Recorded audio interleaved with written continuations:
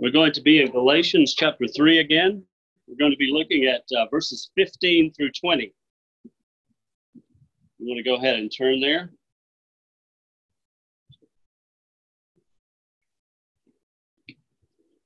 For the last few weeks, we've been looking at how it was that God was going to create by the cross of Jesus one family out of all the nations of the earth, including Israel. And that's what the gospel is about. What is happening in the book of Galatians is that there's a group of people who have come and they are trying to divide that family. They're trying to divide the family back into Jew and Gentile, and they are trying to get the people to be circumcised and to bring themselves back up under the law of Moses. This, Paul says, is to create two families, or maybe even more, but it is not to do the will of God, and that is to create in the body of the Messiah one family of believers. We're going to be in Galatians 3, 15 through 20 today. We're going to look at some very difficult passages. These passages, especially the last thing that we'll deal with, have been really difficult for exegetes, for those who are writing about these topics, who are preaching it. It's been a very difficult passage. I hope to be able to deal with that in a way that makes a lot of sense out of where we've been, where we're going, and what this whole chapter has been about. That one family of God created in Christ Jesus. So that's really what it's about. Paul has not left that idea. We'll start really with just a brief review of where we've been so that we can keep up with Paul's train of thought in this chapter. It's very dense. Here in verse 15, he seems to get off track, but actually he's coming back to his main theme. God has created one family for Abraham through the death of the Messiah. This is the theme. And the way that works out is through faith in this faithful act of Jesus on the cross, who through his obedient death brought about the one body in his own body. By giving himself for our sins, he created in his own body one body. And this is why we are called the body of the Messiah. And there can only be one body of Christ, right? Not two. There can't be but one, with him at the head. And this is what Paul is all about in this letter. The Spirit, as he mentions at the beginning of chapter 3, being poured out on Jew and Gentile, all who believe, is the person who brings this one family about. That's what the Spirit is doing in this. This is actually going to replace the Torah. The Spirit is going to write the law of God upon the hearts, and this makes no room for tablets written on the word of God written on stone, going to be written in the hearts of men. This is what the Spirit is actually doing. And so to seek to divide that family, to seek to undo this one family, is actually to undo the very work of God in the new covenant. We should note here also that the creation of this single body was actually the fulfillment of the promise to Abraham. This is very important. A premise of verses 15 through 19 is this. This promise made to Abraham was actually a covenant that God made with Abraham, who believed that God could and would create for him a family. The next premise is God is one. We're going to come back to that at the very end, and we're going to look at what that means. It doesn't simply mean that God is one being, that he just is a singularity. That is not how Paul views the doctrine of the unity of God. The Shema, as you're probably familiar with, in Deuteronomy chapter 6 says, the Lord is our God, the Lord is one. And the Jews are to say this, if I'm not mistaken, every day. This is what they are to say. Paul is going to breathe new life into that, and he is going to make the argument that if God is one God, then he only has one family. And this family then has been created through his death. God is one. God made a covenant. God made a covenant with Abraham. And Abraham believed that he would give him a family. This is what it was all about. Look at Genesis chapter 15 when you have time. The promise was not that he would one day die and go to heaven. The promise is that Abraham would be given a family, descendants. That's what he would be given. Descendants and one unitary family composed of Jew and Gentile. And this means, both theoretically and practically, that the family he creates should not be divided any longer into Jew and Gentile. As he will say in verse 28, which is where we're going, next week we'll see this, there is neither Jew nor Gentile, slave nor free, male nor female, for you are all one in Christ Jesus. The people of God is not divided by race, status, or gender, period. Very progressive of Paul. The people of God is not divided by race, status, or gender. That's what it says. We're going to talk about this more next week, but if you think about the sign of circumcision, who is to bear that? Men, right? What does this do? This makes second-rate citizens out of the women. This is why he goes in this direction. There is neither Jew nor Gentile, slave nor free, male nor female. That's where he goes. And this is where the law becomes relevant in the discussion. Though the law of God was good, holy, and just, one of the express purposes of the law was to divide. Specifically, to divide Israel from the nations. In other words, it divided the seed which, according to the promise to Abraham, would include some of the descendants of Abraham and the Gentiles too, the nations. In chapter 2, we saw that the episode with Peter was not simply an illustration of how to have good manners toward your guests. It is a central illustration of how the law of Moses divided Jew and Gentile.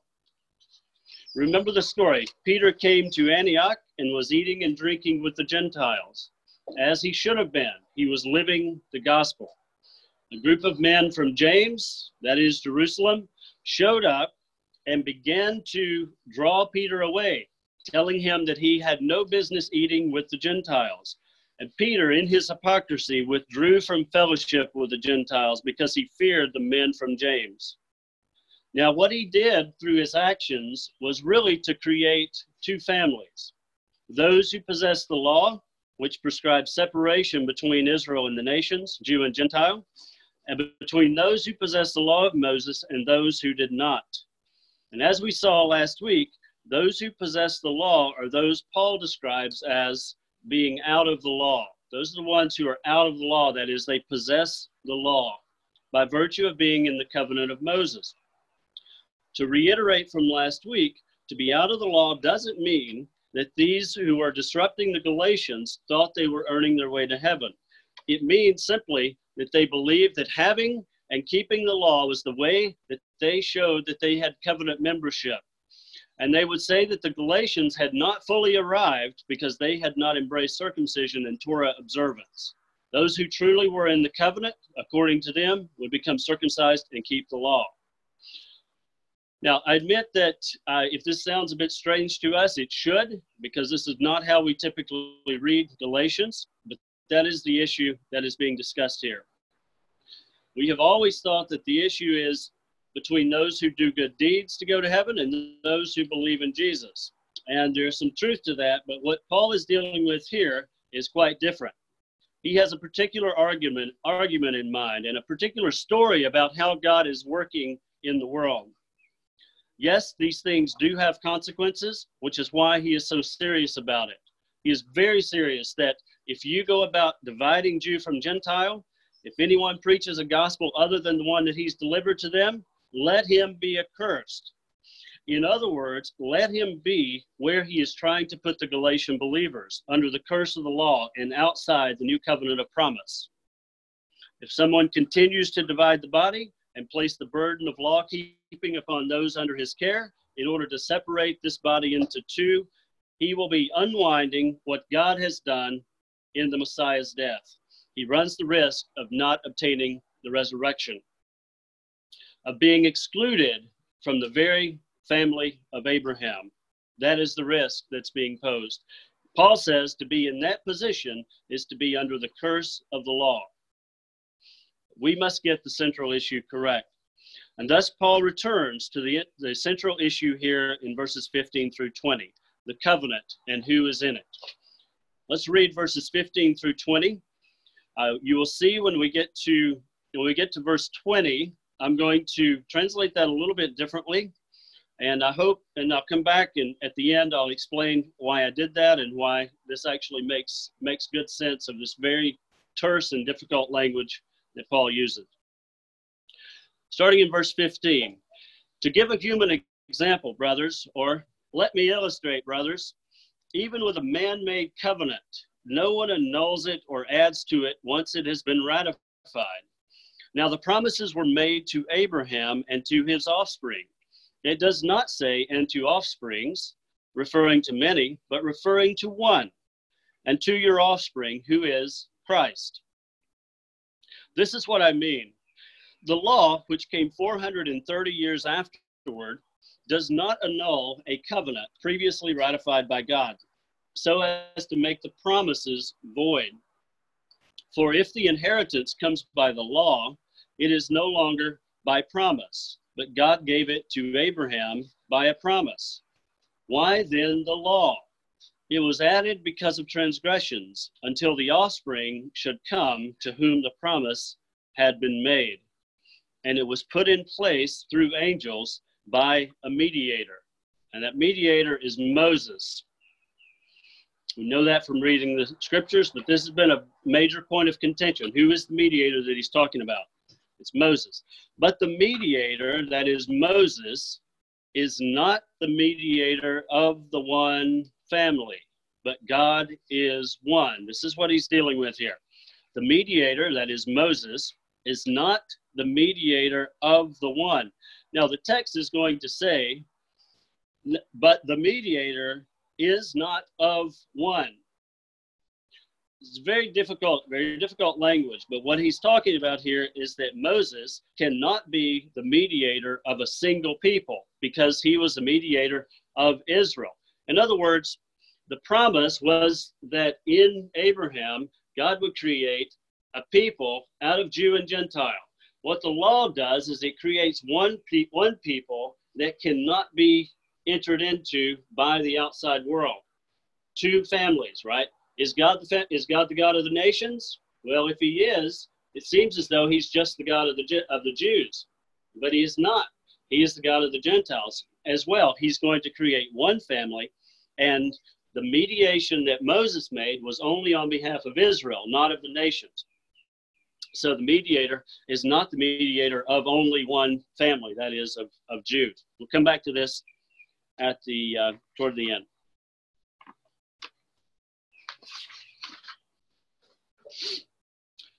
And thus Paul returns to the central issue here in 15 through 20, the covenant.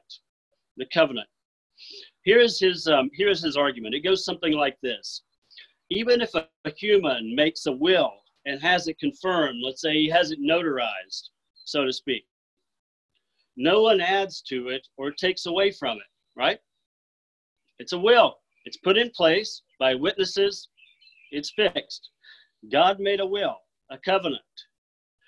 And it just so happens that the word in Greek that means will also means covenant. And it actually is a will. What if you think of what is at stake when someone makes a will? What does that designate to a designee? An inheritance, right? So is there an inheritance with the covenant God made with Abraham? Yes, of course there is. It's the land, which we'll deal with. So he makes a will, he makes a covenant, and this covenant includes an inheritance. No one adds to it or takes away from it. Now, within that will was a promise, and the promise was the promise of an inheritance. To you, Abraham, and to your seed, a singular seed, I will give this land. We will return to the issue of the land, but for now we should note that Paul is arguing that the family of Abraham is to be one family who will receive the inheritance. One seed is the language that he uses in this text. Some of your Bibles may use the word seed. That's the word that's used there because that's the word that's used in Genesis as well. To your seed, I will give this land. This seed will receive the inheritance, the land. Parenthetically, actually, I want to go into this for just a minute. The land, we often think of the land as being that strip of land over in the Middle East in Israel. It was, but it is greater than that. The land is actually a sign of the possession by God's people and of his Messiah of the whole earth. We look at Psalm 2, for example. We look at Psalm 2. What is it that God promises his anointed one? The ends of the earth I will give as your inheritance, all the nations. This means that what's happened with the whole promise of the land has actually been expanded, and it includes the whole globe. This is what the inheritance is for the people of God. For you and I, the inheritance is the whole globe. God has given that to his Messiah, and he's given it to his people, and we will inherit that one day. One day when we get to Romans 8, we'll see how that works out. That is exactly what's going on here. Look at Psalm 2, though. Psalm 2 is very important in this regard. You don't have to wait till the New Testament. You don't have to wait till Romans 4:13, which says that they will inherit the world. That's what he says, Romans 4:13. So Paul says it, but you don't have to wait there. You don't have to wait till you get there. You can go to Psalm 2, other places. It's implicit within the story of Genesis, because let's say the descendants of Abraham are going to possess the nations. And that's what it says. If that is the case, then they must possess the whole world, right? It also jives with what Jesus says, the meek shall inherit the earth, right? That's what he said. This is the promise, and this is the inheritance that is given to God's people. Romans chapter 4, verse 13. For the promise that he would be the heir of the world was not to Abraham or to his seed through the law, but through the righteousness of faith. Abraham was to be the heir of the world. And if he was to be the heir, those who are in his family would also inherit. And this is what Paul is dealing with here. This seed will receive the inheritance, the land, the whole world. This is actually fairly clear from Genesis 15:5. The seed of Abraham will be innumerable, like the sand of the sea, and they will inherit the land. Genesis 15:5. And he took him outside and said, now look toward the heavens and count the stars if you're able to count them. And he said, so shall your seed be. That's what he meant. They're going to be as innumerable as the stars of heaven. Now, does that mean just the Jews? Of course not, because in chapter 12, he's already promised him that he's going to inherit the nations. He's going to possess the nations, which means he's going to possess the whole world, he and his descendants. Now, this doesn't completely solve the problem here, because Paul turns around and tells the Galatians that the seed is the Messiah. The seed is Jesus. He says in Galatians 3:16, now the promises were made to Abraham and to his seed. It does not say, and to seeds, referring to many, but referring to one, and to your seed, who is Christ. Now, even though he means what I'm about to say, he doesn't actually say it. Listen, Galatians, you are the seed just like any Jewish person who believes in the Messiah. You're on equal footing to receive the inheritance with those who are the natural branches. No, he says Christ is the seed. Now, let's see how he gets there. What could he possibly mean by saying, if he's wanting to say the Galatians are actually part of the inheritance, if they're going to receive the inheritance just like any person who believes in the Messiah, why does he say that the Messiah is the one who receives the promise? What could he possibly mean? This is the language of representation and incorporation. Now, these are big words, but think about it. When someone represents you, what does it mean for someone to represent you? It means that you and he stand in the same place. You are one. You are united in everything that you are about. This is the language of representation. When you are in Christ, he is your representative, and you are summed up in him. You are also incorporated into him. You are a part of him. This is why Paul uses the language of incorporation. To be in Christ means to be incorporated into him, and everything that he is what you are. One thing that we must always remember as we talk about Jesus, the Messiah of Israel, is that when Paul uses the terminology Christ or Messiah, he understands that the Christ, the Messiah, is the person in whom the destiny and purposes of Israel and also of the world, as laid out in Scripture, is fulfilled. The Messiah is the person in whom the destiny and purpose of Israel is fulfilled. In other words, when Paul speaks of Jesus the Messiah, he understands Jesus to be the embodiment of Israel in one person, and that person is Israel's representative. The representative Israelite who can become a substitute for them. Just like David was for Israel, except this representative becomes our substitute and the substitute for Israel. Remember that this is at least part of the reasons that the synoptic gospel writers, Matthew, Mark, and Luke, portray Jesus as going down into Egypt, coming up out of Egypt, as Israel did, going into the land, crossing the Jordan in his baptism, in a replication of the Exodus, and crossing the in their crossing of the Red Sea, and going to Jerusalem to build a temple and put God's name there to dwell. This is why the gospel writers do this, to say that Jesus is Son of God. He is the embodiment of Israel, and all of their hopes and dreams are to be placed in him. Jesus, announced as Son of God at his baptism, is doing what Israel, the Son of God, failed to do, to be a light to the world and reconcile the world to himself. God was in Christ reconciling the world to himself. It begins with God, it ends with God, but Christ is the one through whom the promises come to pass.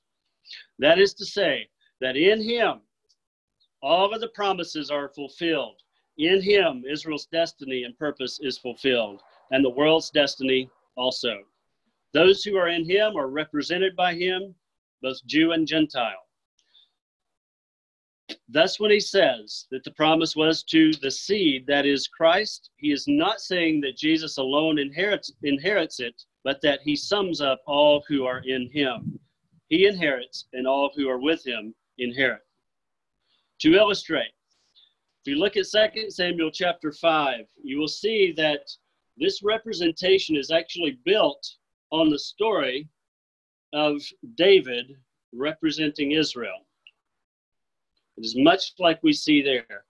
When the tribes of Israel go out to David at Hebron, and they say to him, "Indeed, we are bone of your bone and flesh of your flesh.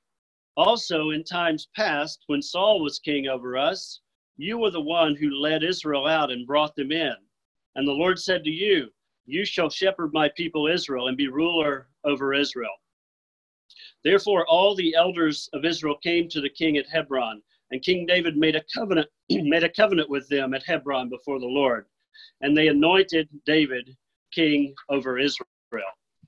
What is happening here? The people have agreed that David is their head, and they are his body. You hear the language? We are your bone and your flesh. This means that David is the head, and they are his body. They have established solidarity with him. They are one with their messianic king. And this is how it works with Jesus as well. Jesus and his people are built on this model, which is one way that Jesus is said to be son of David. He is the anointed king of Israel. The Messiah is the head. Paul will use this language as well. The Messiah is the head and his people are the body. There is solidarity between the head and the body. And thus the Messiah speaks on behalf of his people and represents them, fighting for and with them. And our Jesus does that too. He is our king who fights for and with us. When Paul says that when he says the Messiah, he also means all those who are represented by the Messiah. So that if the Messiah inherits the inheritance, so also do his people, both Jew and Gentiles, his body. Now that Paul has established the recipient of the promise, the Messiah, on behalf of his people, consisting of Jew and Gentile, he must then deal with the relationship of the law to the promise. And this is not simply an abstract concept, law piety versus grace piety. This is a historical question and a question that relates to God's greater plans for the world through Israel. The question is this: how does God plan to fulfill the covenant promise he made with Abraham? Through the covenant he made with Israel at Sinai, which they constantly broke, or through some other means, the act of faithfulness of Jesus the Messiah? We, of course, know the answer, but Paul must address the question of the essential nature and the permanent nature of the law. Is the law essential and is it permanent? That's the question he must answer. This is the question that I think we also have had. Is the law permanent? Was it intended to be permanent? God gave it. Does God give something that's not intended to be permanent? The question Paul addresses in 17 and 18 is this: if the law was given by God, doesn't that make it essential, permanent, and the means by which God will fulfill the promise to Abraham? I mean, why would God give the law if it were not to further his purposes and bring about the promises? Now, Paul's answer is not simple, and this is why it has often been confusing. This is the summary, though. The law, the Mosaic covenant, had a role. Okay? It was essential. It had a role within the plan of God that was to be for a time and for specific purposes. But it was not the end. It was not the goal to which the promise to create a single seed looked. It had a role within the plan of God that was for a time and for specific purposes, but it was not the end, the goal to which the promise to create a single family for Abraham looked. Paul's argument is this: the law was given 430 years after the promise, and therefore it cannot annul the promise given to Abraham. What was the promise given to Abraham? God was going to create a single family for Abraham. In this way, it cannot bring about the promise of a single seed, since it was given much later and actually had a different purpose. Thus, when Paul says that the law cannot annul the promise because it was 430 years later, he means that they are two covenants with two distinct purposes given at different times. The inheritance, which was based on and originated with the promise of Abraham, could not come by what was given 430 years later. Now, this is the mistake that a lot of us as Christians have made when looking at this. This does not mean that it did not have its purposes. It did, and they were not against the promises, but the promises could not be brought about through the law. In fact, the law was not given for this purpose at all. It was, as Paul says in verse 19, added because of transgressions, till the seed should come to whom the promise had been given. The law had a supportive role, even essential, but it lacked the power to bring about the promise. It was added because of the transgressions of Israel. Here's how it worked. You parents go away for a weekend and you leave your children at home. They throw a party and they trash the house.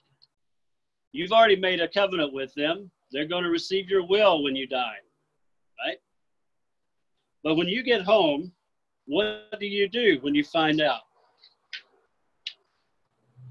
You tell them how mature they've been, how proud of them you are. They've trashed your house. No, you give them guidelines that will prevent it from ever happening again until they can handle freedom, until they become mature. Now, these rules, let's call them laws, can't produce a single thing in your children because that's not why you gave them. You didn't give them rules to change their hearts. You gave them rules to give them time to grow up and to give them just a bit of wisdom. I'm not advocating laws or no laws at all. This is just an illustration, but this is precisely what God did with Israel. I'm just saying that this is a natural response of both parents to immature children and God to immature children. He gives them a law to keep them from disintegrating into no people at all until the coming of the seed. She is immature as a people, as Paul will later say. We're going to see he actually uses this argument. And God gives them the law for wisdom, or because of their transgressions, with the effect that, in verse 23, it confined Israel under sin. It locked them up so that the promise might be to Jew and Gentile, to all who believe. Since now, it was that Gentile was out there under sin. They were the sinners. With the giving of the law, sin is also found to be in Israel. And all now are locked up under sin. This is what Paul argues is happening with the giving of the law. But it could never be the final act, since it couldn't do what the covenant of Abraham intended, to create one family and give life to that family. But what did it do positively? It preserved Israel as a people until the Messiah, until the final act of Jesus. Now, for the end of 19 and 20, these two passages, these two verses have given interpreters fits over the ages. This is my translation of it, and I'm going to discuss why it is that we should read it this way in light of what I've just said. Why then the law? It was added because of transgressions until the seed should come to whom the promise had been made.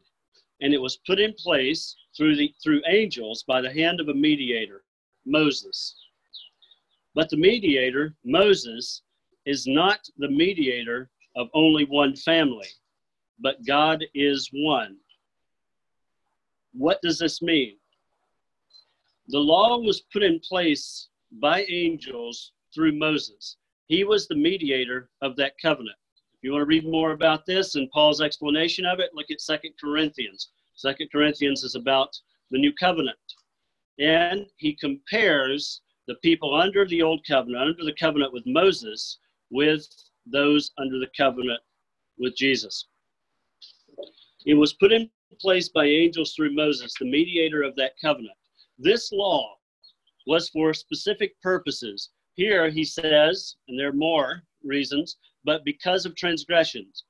There was a real danger that the people of Israel, through their transgressions, the people who carried the very promise of Abraham, would disintegrate and cease being a people. There was a real danger of this. And so when Paul says it's given because of transgressions, those transgressions actually threatened to undo that one family that was created at Sinai. And if that family disintegrated, God could not later build one family through the Messiah. What does he do to prevent this? He gives the law in response to their transgressions. We just need to read the story of Exodus to see how this worked. I'm not going to read it today. It's quite lengthy. But the people sinned. You will see that after every major sin. They are given a new set of laws, and the priesthood itself is a very result of the transgressions of Israel. Where is it? What is it that's happening while Moses is up on the mountain receiving the Ten Commandments? They're building a golden calf. What happens after that? He comes down, he shatters the tablets. He puts in place a priesthood, and this priesthood is actually for locking in the people, keeping them one body, keeping them a unit. And Paul says this was in view of the fullness of time when he would send his son. Now, this law not only keeps Israel as a people, and this is the sticking point in Galatians, it keeps them separate from the peoples, from the nations to whom they were to take the promise. It is for this reason that it was to be temporary, until the seed should come to whom the promise was made. This is what the word until means, right? It was added because of transgressions until. That little adverb means that it was designed to pass away. Don't tell your Presbyterian friends this, but it was designed to pass away, okay? It is for this reason that it was to be temporary, until the seed should come to whom the promise was made. And this is Paul's emphasis, as we've seen, the single seed that God is creating, Jew and Gentile. Since this law divided Israel from the nations, it could not bring about a single family. And this is why he says that Moses, the mediator mentioned here, was not the mediator of the one. In other words, the one that God was going to create that consisted of Jew and Gentile, Moses could not be the mediator of that one. He means that Moses, as mediator of the Sinai covenant, was the mediator between God and Israel, but that covenant was not for the single family, the one family consisting of Israel and the nations, which is about what the promise of Abraham was about. If the original will or covenant was that God would give him a single family, the law actually worked against that promise by separating Israel from the nations. Now, it was intended, so it wasn't against, on a larger scale, it wasn't against the promise to God. He's going to come back to that. It was intended, but it was intended to expire because it had the consequence of keeping Israel separate from the nations. Now, he's going to come back to this, but I'm going to mention it. I'm going to mention it here. He gives the illustration a little bit later about the law being a pedagogos. This is the word that is often translated as a tutor, but it should more appropriately, I think, be translated as something like a babysitter. And this takes us back to our illustration of us going out of town, leaving our children at home. They throw a party, they get wild, they trash the place. We come back and we give them laws, right? We put things in place that are going to prohibit this from happening again.